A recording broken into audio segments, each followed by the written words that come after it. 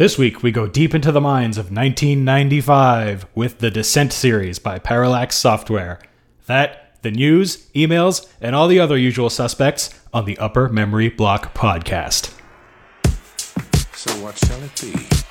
Do you join the unity, or do you die here? Join. Die! Join. Die!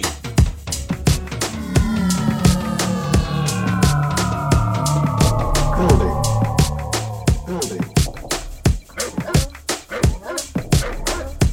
Yes, sir, agreed. Yes, sir, at once.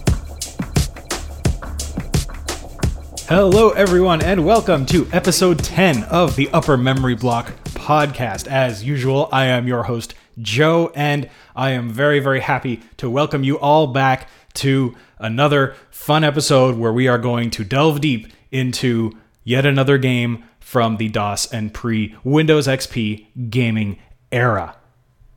So not a ton to report as of late. Life has been slightly, not boring, but as I mentioned in previous episodes, my wife Fran has started a new job, and we're just basically trying to figure out ways to, readjust to her working, not being home during the day, and all that. So yeah, just a little bit of life change going on right now. We're still training for the 30K race, which is a mere, at this point, about 3 weeks away. It has been ridiculously hot here in Toronto. It continues to be ridiculously hot and ridiculously humid. And obviously that has a little bit of a bearing on our training schedule and a little bit of bearing on our comfort levels in general. And God knows the air conditioning has been running pretty much nonstop. But aside from that, yeah, life is normal. Life is as it has been. And enough about me. Let us get on to the news. So not a ton this week. The first little bit of news is actually some podcast news, I guess we could say. So in the time between the last episode and this episode, I fired off a little email to Good Old Games, GOG.com, to inquire about their affiliate program. Turns out they have one, and I have entered it. So they're not sponsoring the show or anything like that, so I'm not going to break in with commercials talking about how awesome they are, though they are pretty awesome, at least for my purposes. Basically, all this means is that if you planned on buying a game from GOG, be it the game I'm talking about or anything else, or even if you just wanted to start up an account on the site, I'd greatly appreciate it if you could go to the podcast website, UMBCast.com, as I'm so fond of pointing out, and getting there by here. On the right sidebar of the site, I have some links to GOG.com. There's always going to be a link to the main site, and if the current or next game that I'm talking about is going to be available on GOG, I'll have a link directly to that. So if you were planning on purchasing the game, which most of these games on GOG range from $3 to $5, so it's not a huge impact to your wallet. So if you were planning to pick it up, I'd greatly appreciate it, as I said, if you would get there by going to my site, clicking on the affiliate links either in the right sidebar or the links in the show notes.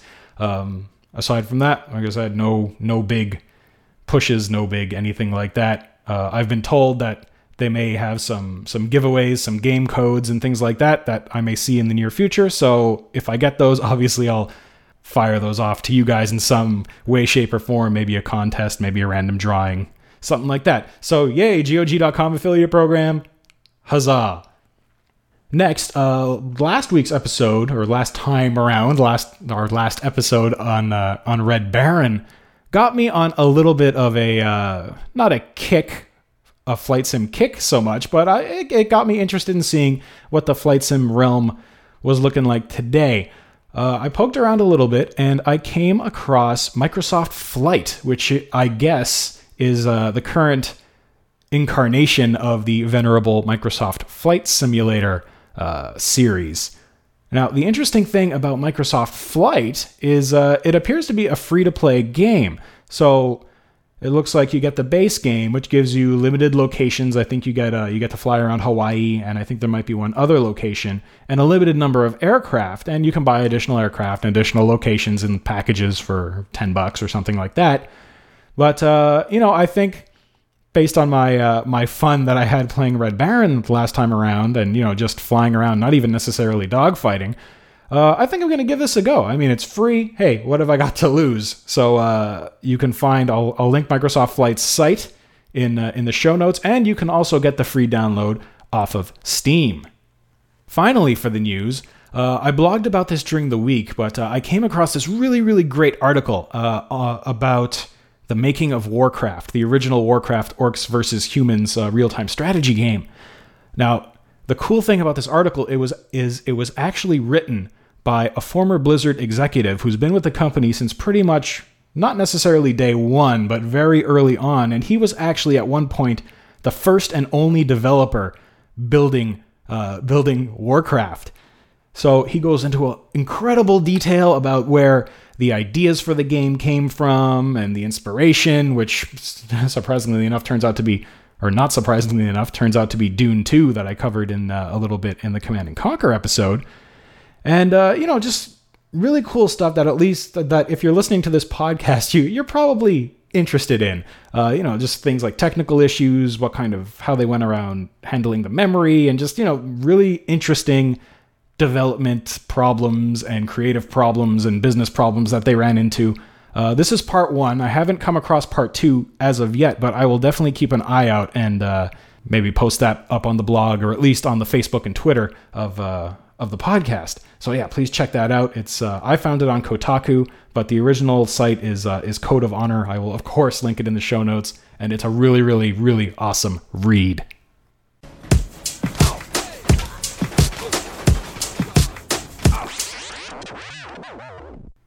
So before we get on to the main topic, great listener BJ sent me a really awesome detailed email calling back to the emulation episode. It's a touch long, but since I talk about DOSBox and ScumVM pretty much almost every show, I definitely think it bears a reading. So BJ writes, "Hello to the Upper Memory Block podcast audience. My name is BJ Wanland, and I wanted to send in a comment on your last show on DOSBox and ScumVM.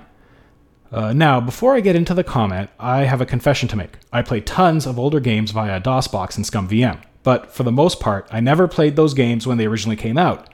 I can explain though. Whenever I'd play a game on my family's IBM-compatible computer that we had at the time, it was almost always a game that we'd buy at a yard sale or on a disc that my dad would bring home from work, which meant that many of the games I played back in the day were either very, very old, secondhand newer titles, or pirated. For the most part, my gaming was comprised of edutainment and older games. What's hilarious is that nowadays my gaming is comprised of older games, many of which I never played in their original timeframes, ironically, and some newer titles thrown into the mix. I guess some things never change. Anyhow, here is my experience on DOSBox and ScumVM, and some recommendations. I actually discovered these apps at around the same time. I had picked up something called PC Action Emulate magazine at my local Harris Teeter. It's an American grocery store for those of you who live overseas, a number of years back. It was quite a bit bigger than your standard American magazine, and it also contained all these really neato emulators on a cover disc. Of course, they went over each system that they included emulators for, and even had a special section that covered playing older PC games with these amazing apps called DOSBox and ScumVM. Those apps, at the time, the mid-2000s, covered about 75% or so of the games that one would want to play from the pre-Windows XP timeframe, as a lot of the older Windows-based games still had trouble running on modern systems at that point, as good old games had not come into existence yet, and DOSBox and ScumVM had slightly more limited compatibility than they do now. There are DOSBox front ends, but the strange thing was, at that point I was running a 500 MHz Windows PC, and as such I used a DOSBox front end called Defend Reloaded, because I was having trouble getting the games to run without going through the entire setup process of mounting drives, etc., every single time I wanted to play that game. I will still recommend Defend Reloaded to Windows users, although I have not used that front end in quite a number of years as I switched to Mac OS X back in 2006. But that brings us to my DOSBox recommendation. If you own a newer Mac and have the right Mac OS X version, you can use a ridiculously cool standalone app that also serves as a front end of sorts for DOSBox called Boxer from boxerapp.com. Boxer is basically set up so that you can install your DOS-based CD game, or more likely, you can drag a game folder into if you bought a DOS game on Steam like Commander Keen or on good old games like Wing Commander, it'll just work. There are some major exceptions though.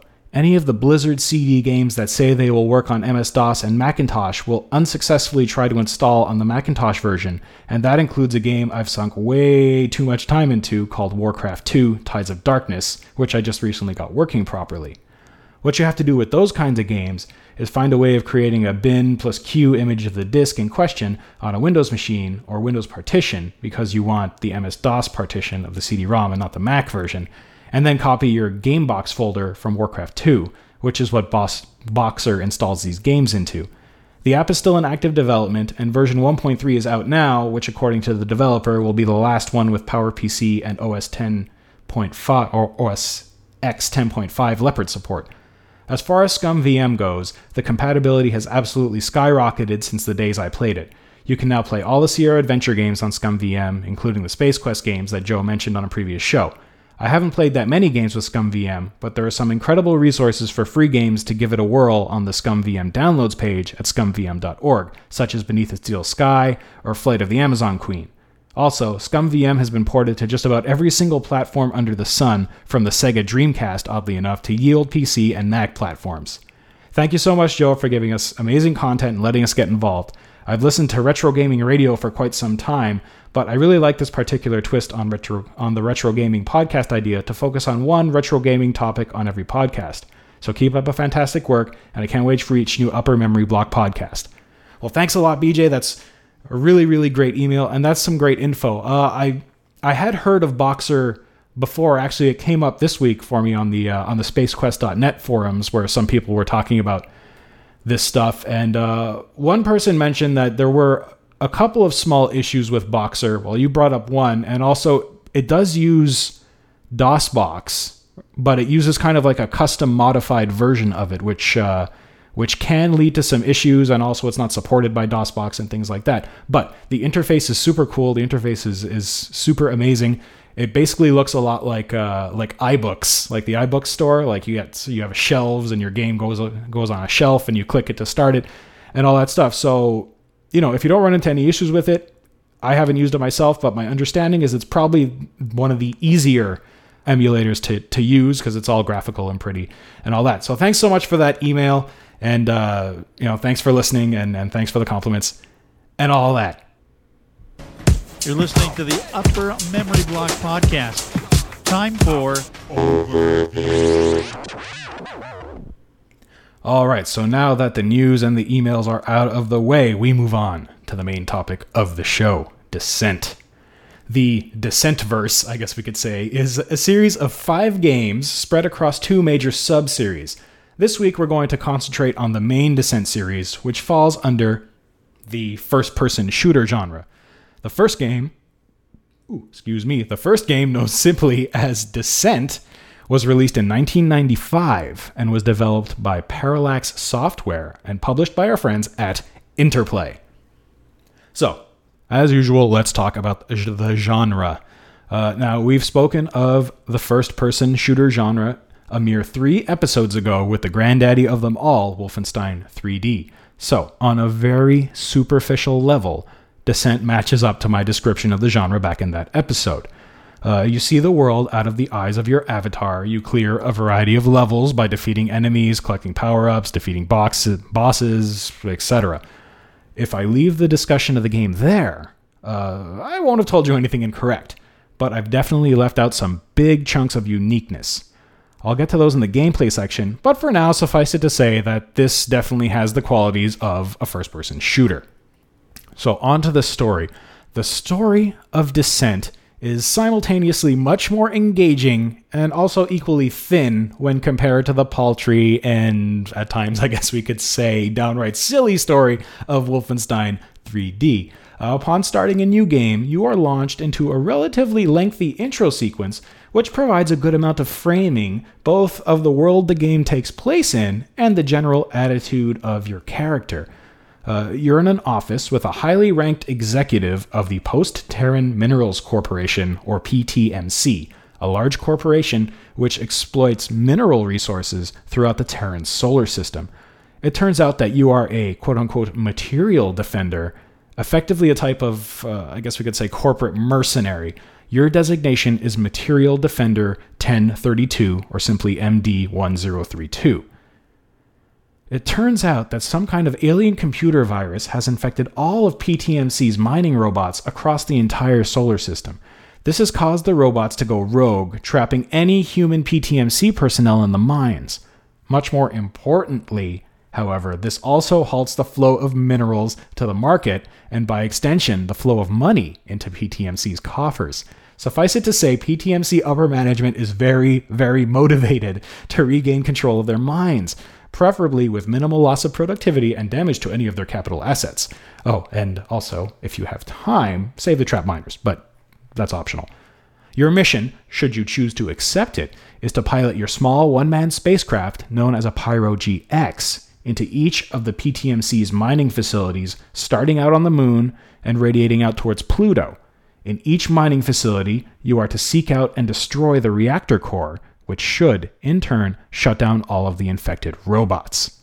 Also, if you can, find the exit and escape the mine within 45 seconds, or you'll blow up right along with the mine. Of course, it turns out that as you get farther away from Earth, each mine is more challenging than the last and decidedly more military-oriented than the last.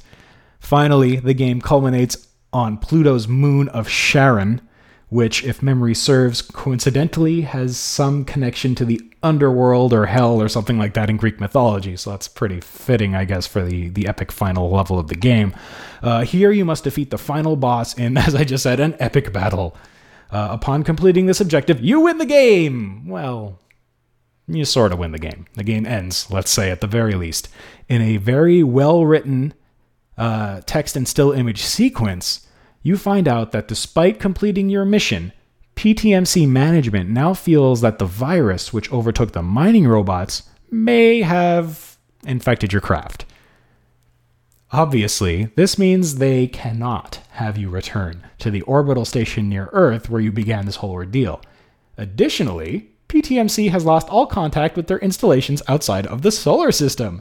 You angrily switch off the transmission, but not before PTMC sends you coordinates in the asteroid belt. You grudgingly set your course that way and hope to find either some answers or at least some idea how to get out of this mess. So here the game ends and leads us into Descent 2. As you load into Descent 2, there's no stopping. The story rolls right on. You proceed to the refueling station indicated in the asteroid belt that you were given coordinates to, and you receive a new message from the PTMC exec, who we now learn is named Dravis. Here's the intro to Descent 2 to give you a bit more of the details and a little bit of ideas into the world. Now have tower docking control to unidentified approaching vessel. State your intended course and identify yourself. This is Vertigo 1 on approach to PTMC Outer Rim Station MIL 132. Request clearance to dock. Vertigo 1, please confirm security clearance A7. Affirmative. Transmitting now. Vertigo 1, you are cleared for docking bay 3.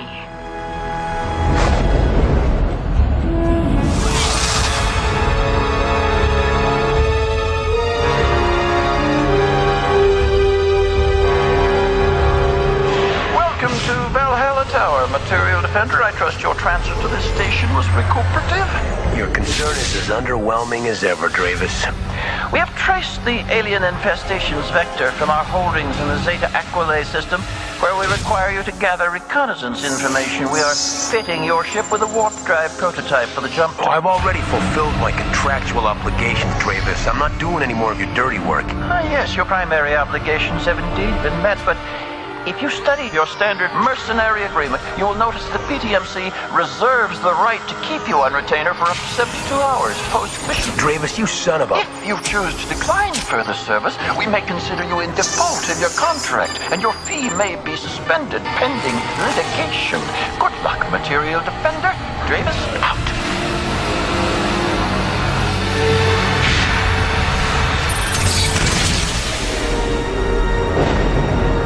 I knew it! I knew PTMC would find a way to cheat me. Vertigo 1, proceed to jump point Alpha. I couldn't care less if they sue me.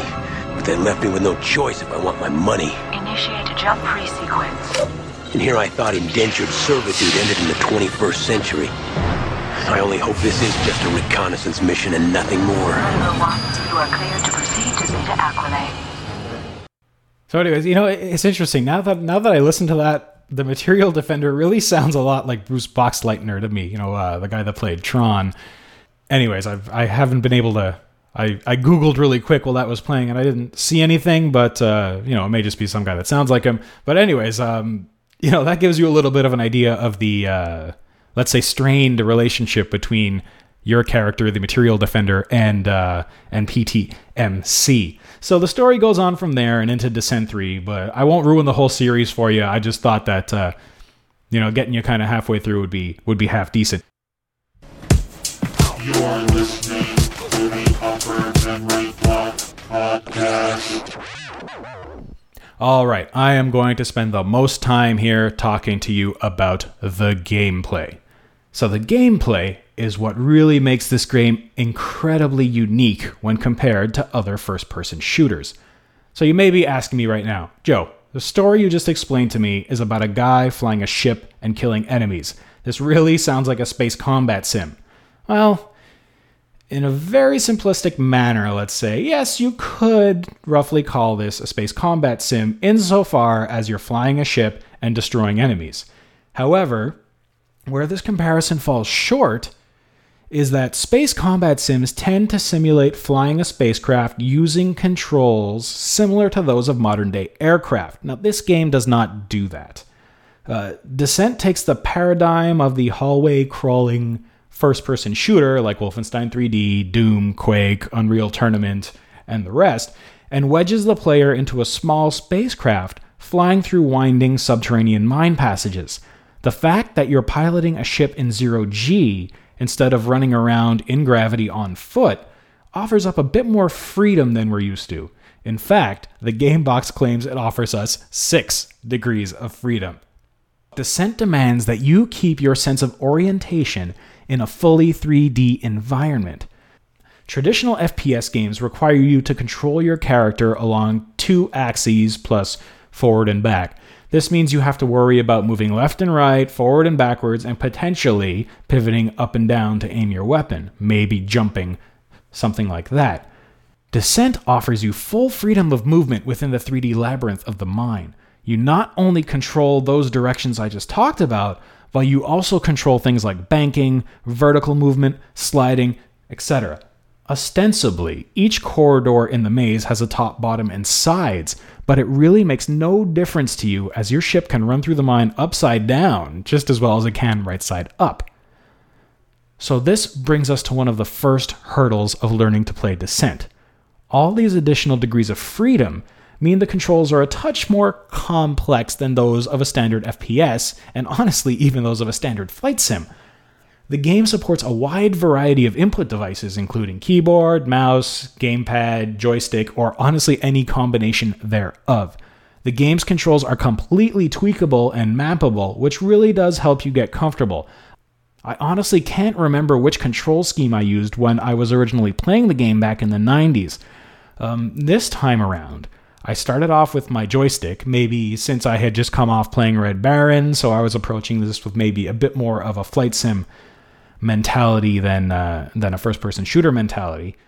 I tried this approach for a few minutes and found that honestly I really couldn't react quickly enough to be at all competitive, even just, in the single-player game against the computer. I then Googled around some of the Descent community forums and found some all-keyboard options, such as using WASD for the traditional kind of flat movement, let's say, and IJKL for kind of the extra non-first-person shooter rotational type movements. I also found this incredibly awkward, and I ended up using kind of a hybrid modern PC first-person shooter control style. I used the mouse for my looking around kind of movements, and I used A and Z, or Z for the Americans, for the forward and backwards motions, S and X for vertical movement, and finally Q and W for lateral strafing. I still found myself pressing the wrong button at times, but overall this works pretty well for me. It may not work well for you. Combing through these community forums reminded me that even more than which tactics to use, which weapons to use, how to approach enemies, and blah, blah, blah. The best control setup for this game, even to this day, seems to be an ongoing debate amongst players. Heck, the game can be even set up to run using dual joysticks, which, if you think about it, might even be the precursor to the dual analog sticks we see on pretty much all modern-day game controllers. Actually, come to think of it, if I could make this game work with my wired Xbox 360 controller, I think that would work pretty well. Use one side for, basically like a modern console-based first-person shooter. I think that would work pretty well. I'm going to give that a try after I finish recording this podcast.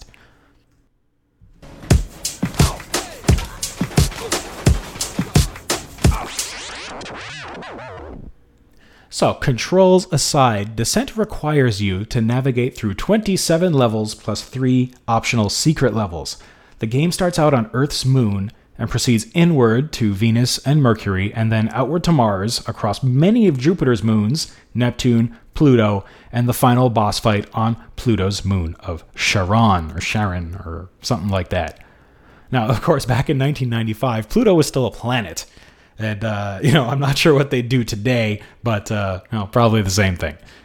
So, the secret levels are located in the asteroid belt and can be accessed using alternate exit doors on certain levels. Speaking of exit doors, I guess I haven't specifically covered the goal of each mine. Simply put, your main goal in each level is to destroy that mine's power reactor. To get to the reactor room, most levels require you to find a series of colored keys to access locked out areas. Once you destroy the reactor, you have 45 seconds to escape the mine via an exit door. If you don't make it out in time, you still complete the level, however you lose a life, gain very few points, and lose any power-ups you gain during the level. Now later on in the game, maintaining your heavier weapons from level to level really does help and really does make life easier. Also, unlike other FPS games, when your ship is destroyed, all your power-ups are not lost. Now, if you return to the site of your recent demise, you'll be able to recover most of them as they basically get kind of strewn around the general area of where your ship blew up. Now, Descent also featured very robust multiplayer gameplay. It offers a wide variety of game modes, including deathmatch and co-op play. And one very cool thing that Descent pioneered was the idea of joining multiplayer games on the fly. In previous FPS games like Doom, all players taking part in a network game had to be queued and ready to go for the match to even begin. Descent, for the first time really, allowed players to come and go as they pleased. In modern games like Halo or Call of Duty or things like that, we don't even think about this, it just works. But Descent was one of the first games to do it. Now, of course, the default game only supported the standard serial modem and IPX-based network games. Now, the IPX protocol, for people that may not be too aware of it, is a Novell network standard and was very, very common in companies and educational institutions at the time, kind of before the internet and the TCP/IP protocol became very popular. Now, IPX did not translate to the internet, and Descent itself had no capacity really for internet play. But that, of course, did not stop anyone from doing it. A service named Kali came into existence, which was an internet IPX gaming system. It allowed games like Descent to be played online. It would basically create kind of a fake network driver, a fake IPX driver that would connect to the internet and kind of do translation and whatever to make the game think that it was on a local network, whereas, this service was actually translating that IPX traffic into TCP/IP traffic over the internet. This led to a huge community of online Descent players and even an organization known as the Invitational Descent Ladder, or IDL. This was a ranked ladder of Descent players which facilitated, I guess we could say, quote-unquote, professional online play. This ladder may have been one of the first or earliest esports games.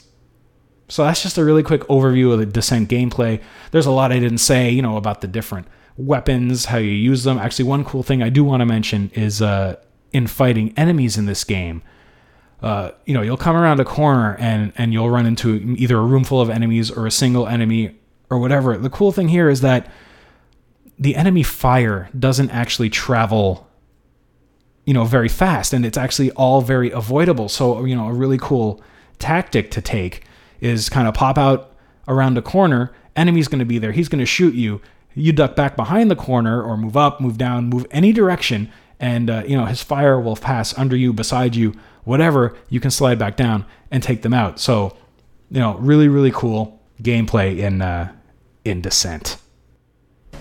You're listening to the Upper Memory Block Podcast. Time for Tech Focus.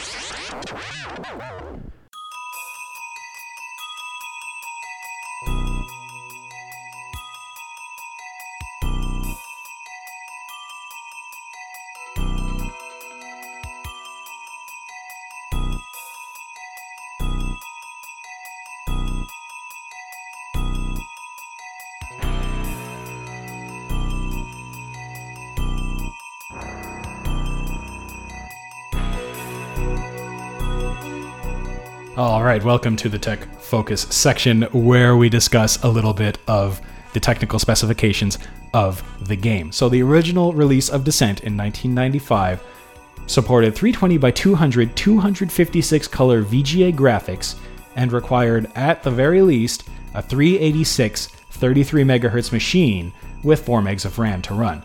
Now, good luck getting it to actually be playable on such a machine, however. Unlike previous first-person shooter games, Descent wasn't made up of sprites and flat 2D walls forced into a three-dimensional perspective. Descent was actually modeled and rendered in full 3D. For its time, this game was basically a bit of a beast. In 1995, discrete 3D cards were not really in circulation, so all the real-time 3D rendering had to be done by the processor in software. Suffice it to say, for the older machines of the time, like 386s and even lower-end 486s, this was a lot of work. To get it to run on a 386, you basically have to turn all the graphics settings down to minimum and shrink down your game viewport size so that you are playing the game looking out of a postage stamp at flat-colored triangles, basically. To get the most out of the game, you needed to be running at least probably a 486 DX266 MHz, or preferably one of the then new cutting-edge Pentium machines. If I remember correctly, I think in 1995, we had just, or my father, not we, I had no money in 1995 because I was not very old. My father had purchased a Pentium 200, and that was a pretty cutting-edge, very expensive machine at the time. So, with a high-end 486 or a newer Pentium and a good screen and a proper control setup, Descent was really, really, really a very impressive looking and entertaining game. So on to the music. Now this, in my research, actually really surprised me. As far as I could see, the music for the original Descent was written by several different people at Interplay, since Parallax did not have an on-staff composer at the time. Despite this fact, the music in the game was pretty darn good. It's pretty serviceable mid-90s kind of electronic music, which is very fitting in my mind, to represent flying through a space mine in a little ship blasting robots. It was, of course, unlike Command & Conquer, which came out the same year, all MIDI. However, unlike previous games we've discussed, Descent took advantage of the newly emerging General MIDI standard. This standard was introduced to try and bring a bit more consistency to the MIDI world, with requirements like minimum number of simultaneous channels and a standardized sound for the 128 basic instruments. The game still supported older Sound Blaster and Ad-Lib FM synthesis cards, in addition to the now 7 or 8-year-old Roland MT32. The music sounded okay on the FM synth cards, as okay as, a first or second generation Sound Blaster and an Ad-Lib can sound. And using the MT32 really only resulted in a close but not quite right General MIDI sounding emulation, since basically what the game would do is, if you booted up the MT32, the game would load kind of a custom sound patch onto it to make it replicate General MIDI as much as it was capable of. I actually started the game using my MT32 and I decided that it wasn't really worth my while, and I flipped it over to General MIDI. Now, the best reproduction at the time of General MIDI music was via another Roland device, the Roland Sound Canvas 55 or SC55. This was another external MIDI synth like the MT32, and I am happy to announce that just today I was able to get my hands on one of these babies from eBay. I won the auction, it's going to be shipped and all that noise, so I'm going to get, so now I have really, really great Roland MT32 sound, and in a few weeks I will have really great Roland SC55 general MIDI sound. Hooray for me. Now, luckily, you can get your hands on some really great lossless recordings of the game soundtrack recorded from an SC55 if, like me until today, you don't actually have one. If you remember back to the Space Quest episode, Brandon Bloom, the guy that played that really, really cool Space Quest 4 kind of metal medley that I played at the end of the show, provided some Descent SC55 recordings on quite a few Descent community sites. In the Where to Get It Today section, I'll talk about a way to use those recordings in your gameplay so that you can get the best music and sound effects experience possible while you're playing Descent, even if you don't have the appropriate hardware.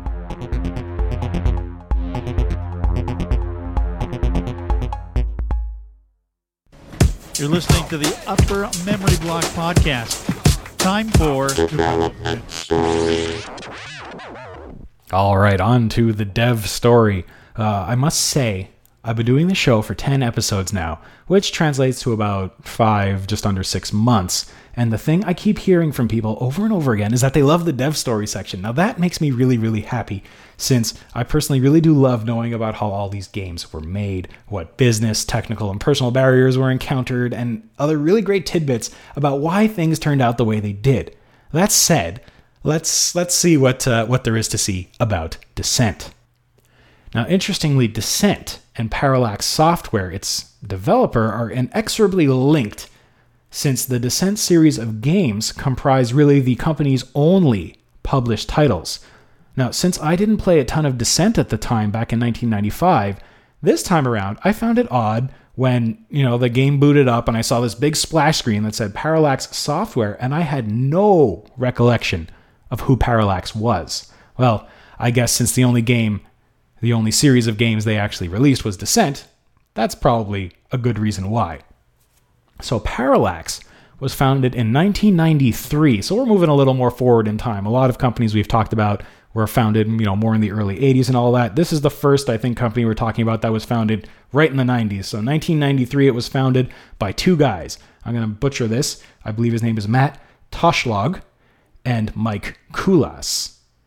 So Mike Kulas started off in the gaming industry around 1981, working for a company called Sublogic and helping to release numerous versions of Sublogic's Flight Simulator, which was licensed by Microsoft and released as their venerable Microsoft Flight Simulator. So that's pretty coincidental that I came across Microsoft Flight this week, and now we're talking about Mike Kulas working on kind of the much, much older versions of the same series. It was working on this Flight Simulator project where he encountered his very, very long dreadlocked counterpart and soon-to-be business partner, Matt Toshlag. In an interview, Matt states that he started programming in high school and ended up doing that more than he actually did concentrating on school, and basically ended up flunking out of high school. At 19 years old, he was able to get a job at, coincidentally, Sublogic, programming Flight Simulator. There, Mike and Matt, became friends and, worked together and all that. And a little while later, both of them together moved from Sublogic over to Looking Glass Software, where they both worked on Ultima Underworld. More importantly, however, Matt also worked on the 1994 3D first-person action-adventure game called System Shock. Now, if you go and look at System Shock, go on YouTube, watch some gameplay footage, you'll see that, well, it's, it doesn't look a lot like this. It doesn't necessarily look like Descent. There's a lot of kind of similarities in the way the 3D is rendered and the way things move around and stuff like that between System Shock and Descent. So as much as Matt liked working on Ultima Underworld, System Shock, and Flight Sim and all these other games, he had an idea for his own game. He wanted to make a hybrid of a space combat simulator and a first-person shooter. He shopped his idea around Looking Glass to, various colleagues and management and whatever, to no avail. The only person in the company who showed interest in the idea was, of course, his good friend Mike Koulas. In 1993, the pair left Looking Glass to form Parallax Software and begin work on Matt's idea for a 3D shooter, which they were calling Descent.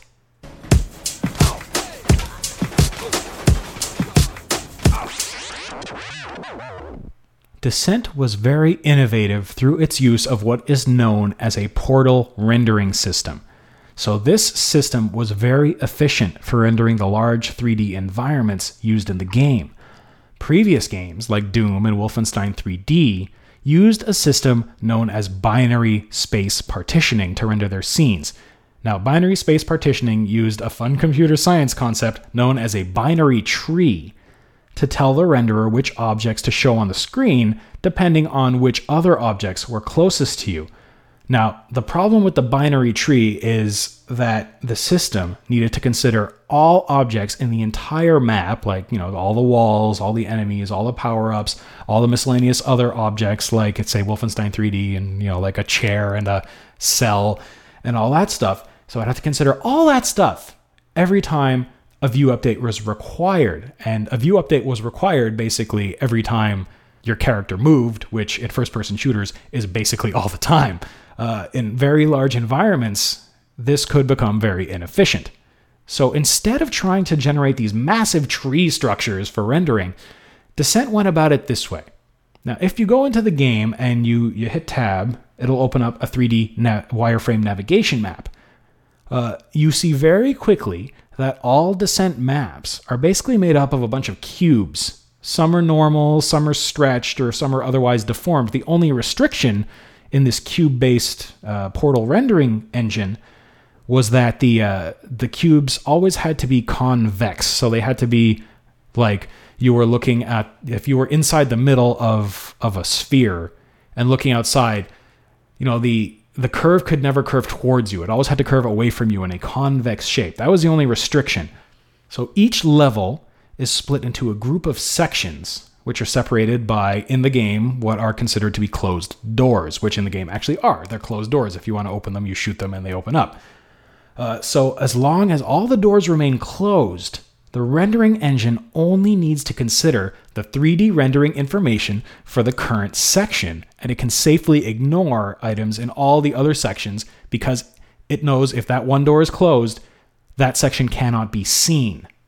Now, this greatly speeds up rendering when compared to the BSP system, the binary, whatever it was called, because that system always had to consider all the objects, whereas this only had to consider objects in your current section. When you open the door, obviously that spills you into another section. It spills your view into another section. However, the game knows that if you're not through that door as of yet, the only thing it needs to worry about are objects in the same room as the door. Once you pass through the door, the renderer can forget all the objects from the previous section and only consider objects in the new section. By limiting the amount of map and object data the software renderer has to deal with at any one time, the portal rendering system can animate things much faster, which translates to more fast-paced gameplay and the possibility of larger, more complex environments, which, when compared to those other games, Descent most definitely has.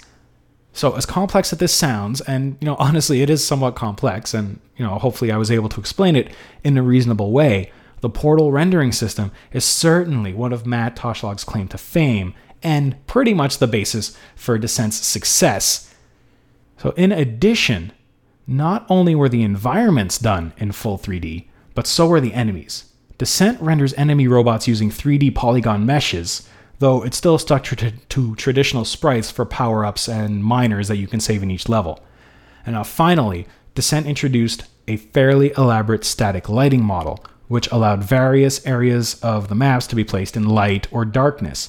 The original game also contained a very simple dynamic lighting model, which would allow a player to fire a flare, which would cast light around itself to expose darkened areas. Again, even these simple lighting models were an advancement over previous games in the genre. So, in March 1995, Descent released to the world. It was a very popular game which resonated with most of the people that got the chance to play it. Sadly, one thing worked against it. That one thing was that it came out about a year after Doom.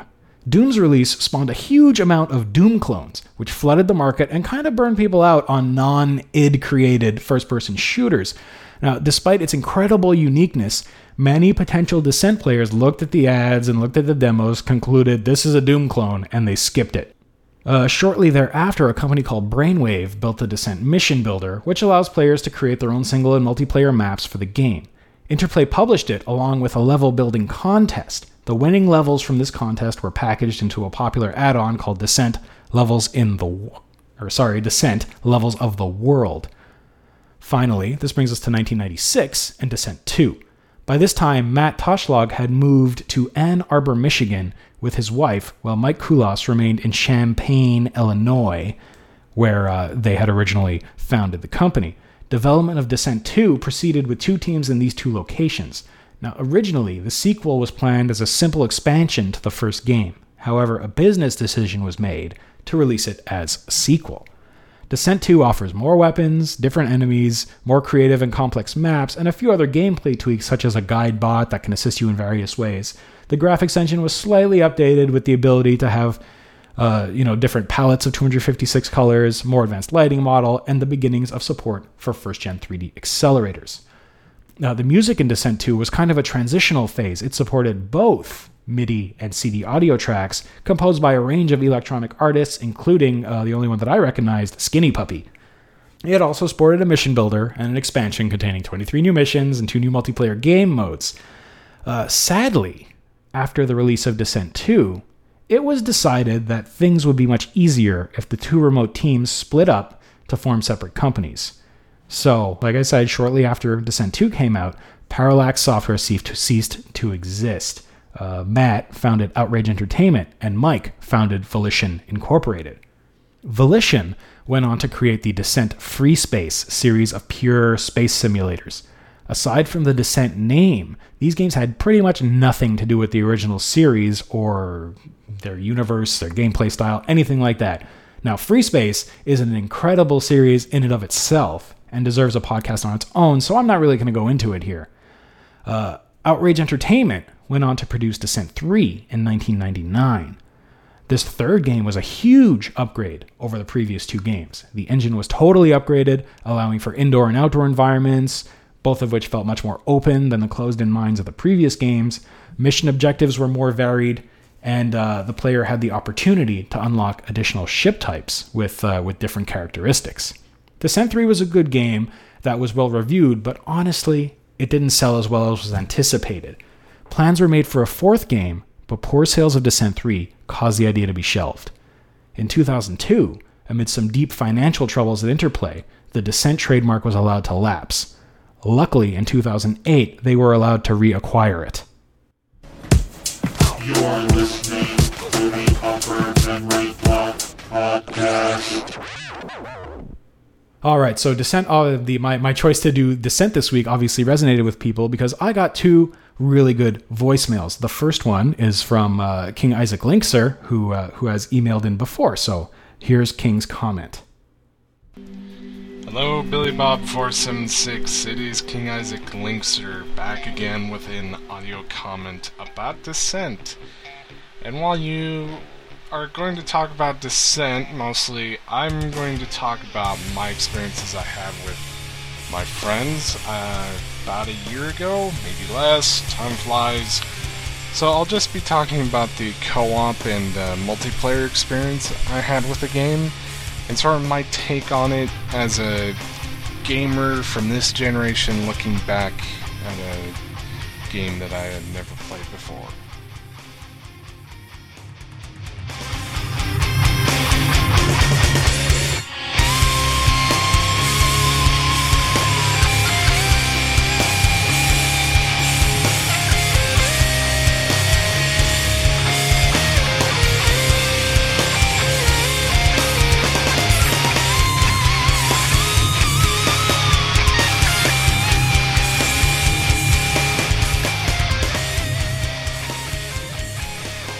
So, my friend Moonshine Fox was on a bit of a nostalgia trip several months ago, or more.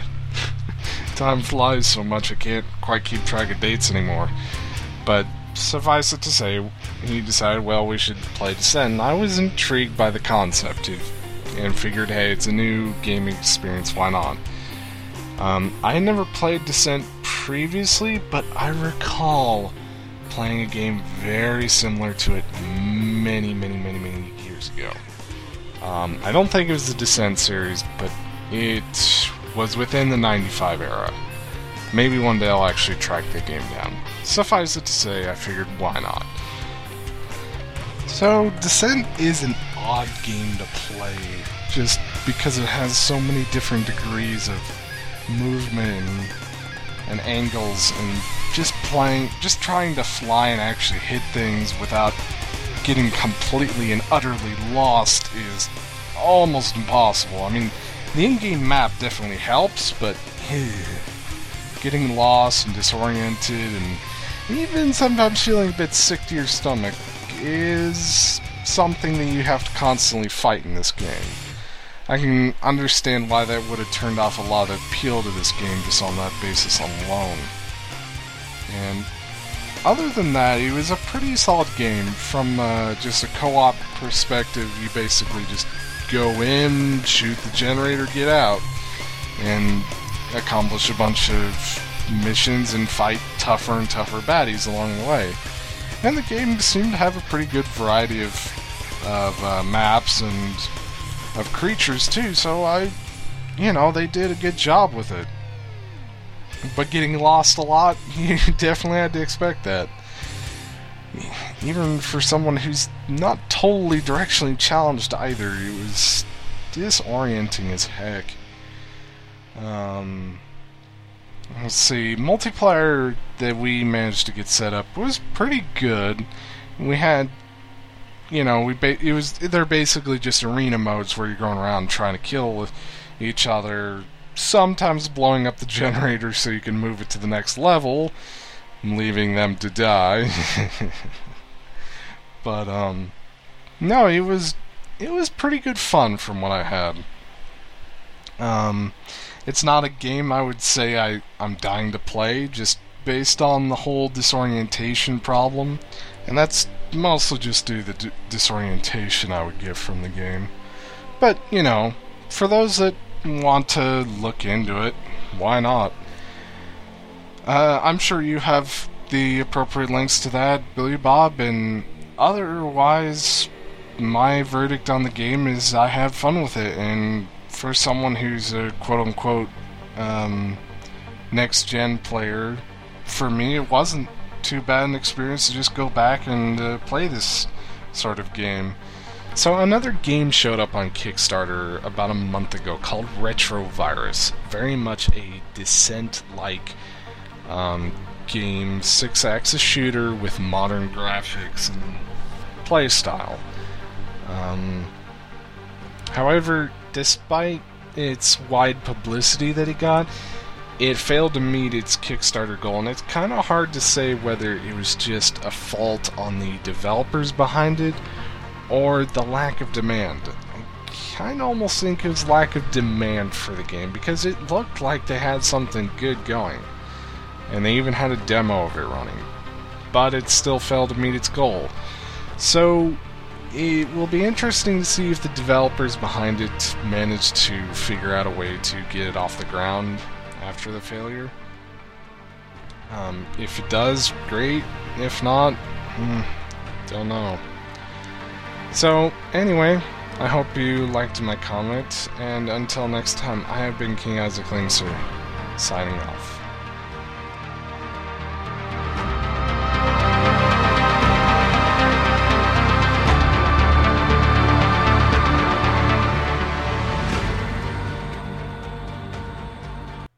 Well, thanks a lot, King. I'm actually really happy you sent in that comment, because, as I mentioned a couple times in the podcast, I didn't play a ton of Descent, and I definitely have very few memories of playing the multiplayer, so I'm glad that you were able to give all of us that perspective on, the multiplayer experience. And, I'll definitely agree with you. The game at times gets very, very disorienting and all that. And, yeah, okay, so thanks a lot. And we got one more audio comment from Josh. So let's listen to that one now.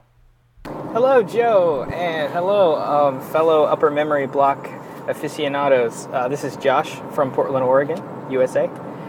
Hey, I love the podcast. I've been a big fan since you started. Eagerly look forward to each one that comes out. Yeah, a lot of fun. It's a whole lot of fun. I got into the DOS era games as a really young kid because I was born in 1984. First computer we ever got was in 1991, I believe. 91 or 92. So Windows 3.1, and it was a lot of fun. The first game I ever played was a game called Jump Jet, which still has a bit of a cult following today, and it's a super simple game, super simple graphics, but it's a lot of fun. So anyway, I really enjoyed the Red Baron podcast. I loved that game as a kid, and Red Baron 3D was a lot of fun, and I'm trying it out again now. And whereas as a kid, I used cheat codes, but now I like to crank up the realism factor and get really into it. But I geeked out on Descent hugely as a kid. I think Descent 2 is probably the one I played more than any other. And the thing that really drew me to that game was that it's got many different facets to it. Space exploration game, kind of space flight sim puzzle game. But it really was the first game, I think, that ever came out that was an ordnance-based game. Other games like that are like Ratchet and Clank or Rise of the Triad, where your motivation for going on is the next weapon that you'll find that does something awesome, or the next gadget that you'll find that does something amazing. And Descent really was like that. Is every new level there was some awesome smart bomb or nuclear weapon or different laser with a different color that would destroy a different kind of ship. But one thing that I would love to just geek out with you about is, I don't know if it was because I'm a geek and all geeks are like this, or because I was a born writer, but as a kid, those DOS games, some of them, like Wing Commander, had a pretty good storyline to it. All the way through. There was a good plot arc. And Red Baron had sort of a plot arc, but the games that I enjoyed more, really, were games like Descent, where there wasn't much of a story to it. It had a plot, but it wasn't very well explored or fleshed out. And in Red Baron, when I used to play that, in games like that, and Falcon, I think it was just called F-16, games, other flight sim games and stuff, when there wasn't a story, I had a lot of fun with me and my friend Christian, who was my best friend as a youngster, was also a geek. We would literally get out a pad of paper and we would write out our character names, write out histories, write out whatever it was, and then we would build those Red Baron mission games, a little bit harder and harder as we went to sort of make this character go. So it was almost like we were playing an RPG text game right along with, and the Red Baron game was just our engine to do that. And so Descent was the same way. I remember as a kid my avatar name that I came up with for my Descent pilot. His name was Zero Tex. Zero Tex, T-E-X. I don't know, don't ask, hey, 6-year-old mind or whatever. So, and my friend's name was like Frosty the Lobster or something along those lines. And then, and we had this whole story mapped out. The enemies all had different names, and the bosses had different names. So I'm curious to know if there's anybody else out there, or if you, Joe, had done that too, and come up with characters for yourself. I did that with games that were just varying, I was really, really big into flight sims, and I was also really big into motocross games from a young age. And all the motocross games, I would have the same name, and it was like, this is my motocross avatar career path. Lots of fun, very geeky. So anyway, hey, keep up the good work. I love the podcast. Keep doing it. And I will continue to listen. All right, take care.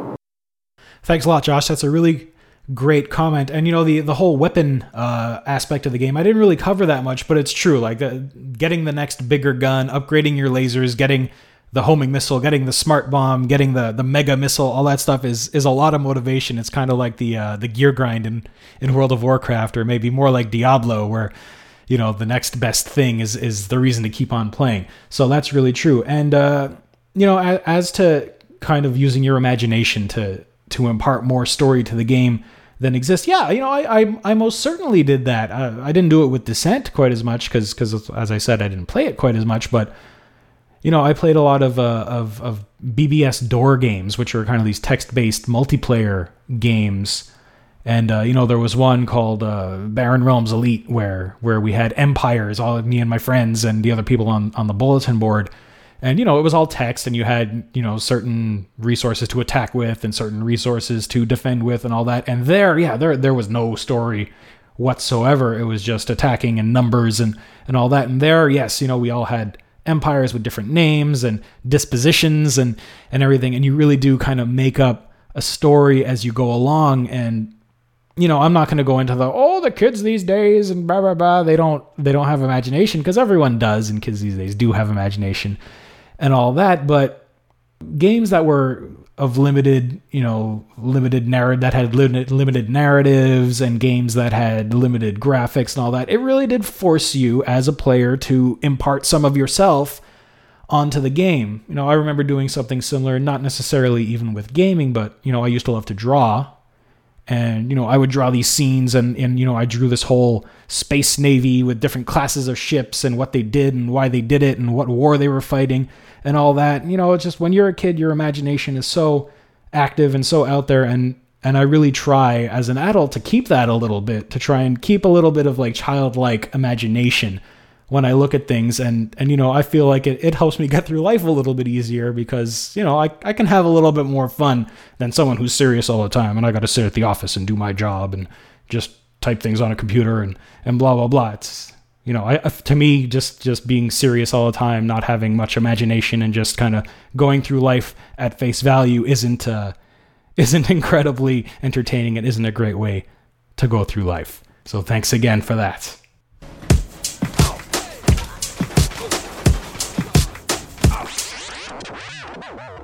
So where can you get Descent today? Well, that's pretty straightforward. As I said at the beginning of the show, Descent 1, 2, and 3 are available from GOG.com. 1 and 2 are sold as a single package, and 3 is a standalone game. Both packages retail for $5.99 each. That's $5.99 US for everyone not from the States, including myself. They run just fine under the included DOSBox install. My only major issue with them has nothing to do with functionality. What it really does, where the problem lies with me, is that the 320 by 200 3D graphics and kind of the systems they had for anti-aliasing and all that at the time definitely make it very difficult to see what exactly is an enemy and what exactly is just kind of background noise. So there is a solution to this, however. The solution is to use one of the Descent community developed source ports for both Descent 1 and 2. Now, if you recall back to episode 6, when I talked about emulation, there are 2 ways to go about getting old games to run on new hardware. The first was full emulation with DOSBox, like I talked about then, and like BJ talked about at the beginning of the show. The second one was something called a source port. So my example in the episode of emulation was ScumVM. Now this method, as I said in that episode, replaces the existing core game runtime files with a new version tailored to modern machines and operating systems. So the Descent community has created this type of environment specifically tailored to Descent 1 and 2. These source ports go a little bit farther than ScumVM does. While ScumVM replaces the game's interpreter and basic functionality and all that, it maintains the game's original resource files, sound, graphics, and whatever kind of at their original levels.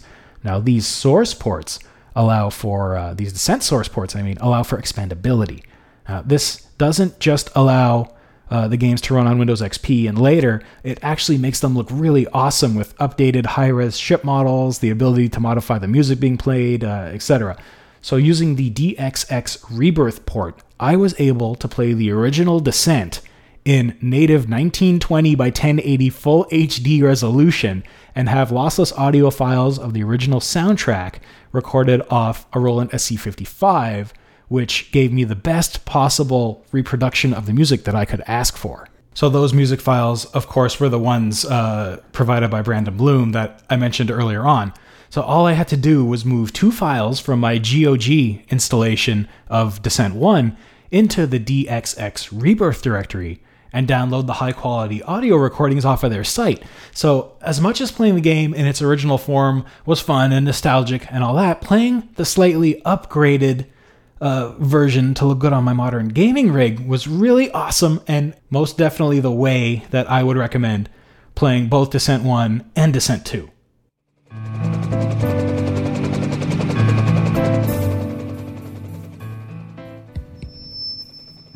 Attention, attention. Are you a fan of MASH, one of the most groundbreaking television series in history? Then take a listen to the MASH 4077 podcast, where hosts Kenny, Simon, and Al discuss their thoughts episode by episode. They will also share with you some little-known behind-the-scenes information, trivia, and so much more. So come and find them on iTunes by searching MASH 4077 podcast or online at www.mash4077podcast.com. All right, so big question to the show, as usual. Does Descent hold up today? Well, this answer, you may already know it from my previous little talk, but this answer does require a bit of qualification. So if I ask the question, does Descent in its original form hold up today? The answer to that is, well, kind of. The thing that really gets you, like I said with the original versions, is that the 3D graphics are very low res. They're massive jaggies, and the enemy robots, I found at least, are very difficult to distinguish from the background of the mine. Also, the unclear graphics coupled with the 6 degrees of freedom kind of set off my motion sickness sensitivity. So yeah, a little bit like Wolf 3D. It wasn't entirely pleasant to play the game for an extended period of time, at least for me. But now, go and download DXX Rebirth or DX2 XL, which is the another version of a source port for Descent 2. The answer changes from kind of to 100% yes. With the tech upgrades and the source ports provide you, this game is a ton of fun. Things are sharp and clear, you have more control options, an easier time getting into multiplayer matches, and all that. If you plan on playing these games, I strongly urge you to get one of the free source ports. They enhance the experience so much. These ports have great communities around them that are still actively developing and improving them even today. And if you have any issues getting them running, the forums are full of great information to get you on your way to playing Descent in its really great looking modern form. So I guess that's it. That's the end of another show. Thanks to everyone that sent stuff in. I really do appreciate the comments. It's great to hear other people's memories and experiences with these games, especially with games like Descent that I did play, but, not very much. So if you want to be on the show, like the 3 people today, you can send email or audio comments to podcast@umbcast.com. Thank you, as always, to Rick Moyer for his great audio work. You can find all of his stuff over at MoyerMultimedia.com. Check out the show notes and some other occasional blog posts at UMBcast.com. Join the Facebook group at facebook.com/groups/UMBcast.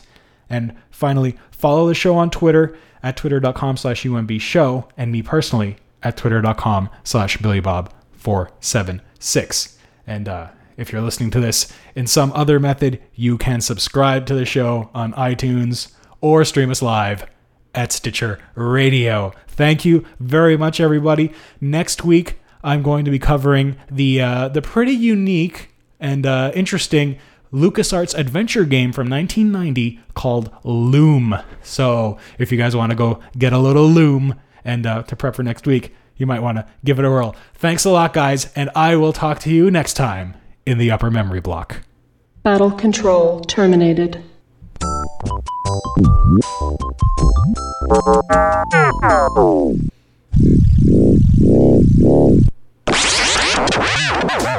You've been listening to the Upper Memory Block podcast with Joe Mastroianni. For more information on the podcast, visit UMBcast.com. That's UMBcast.com. Write to Joe today at podcast@UMBcast.com. That's podcast@UMBcast.com. So what shall it be? Do you join the Unity, or do you die here? Join.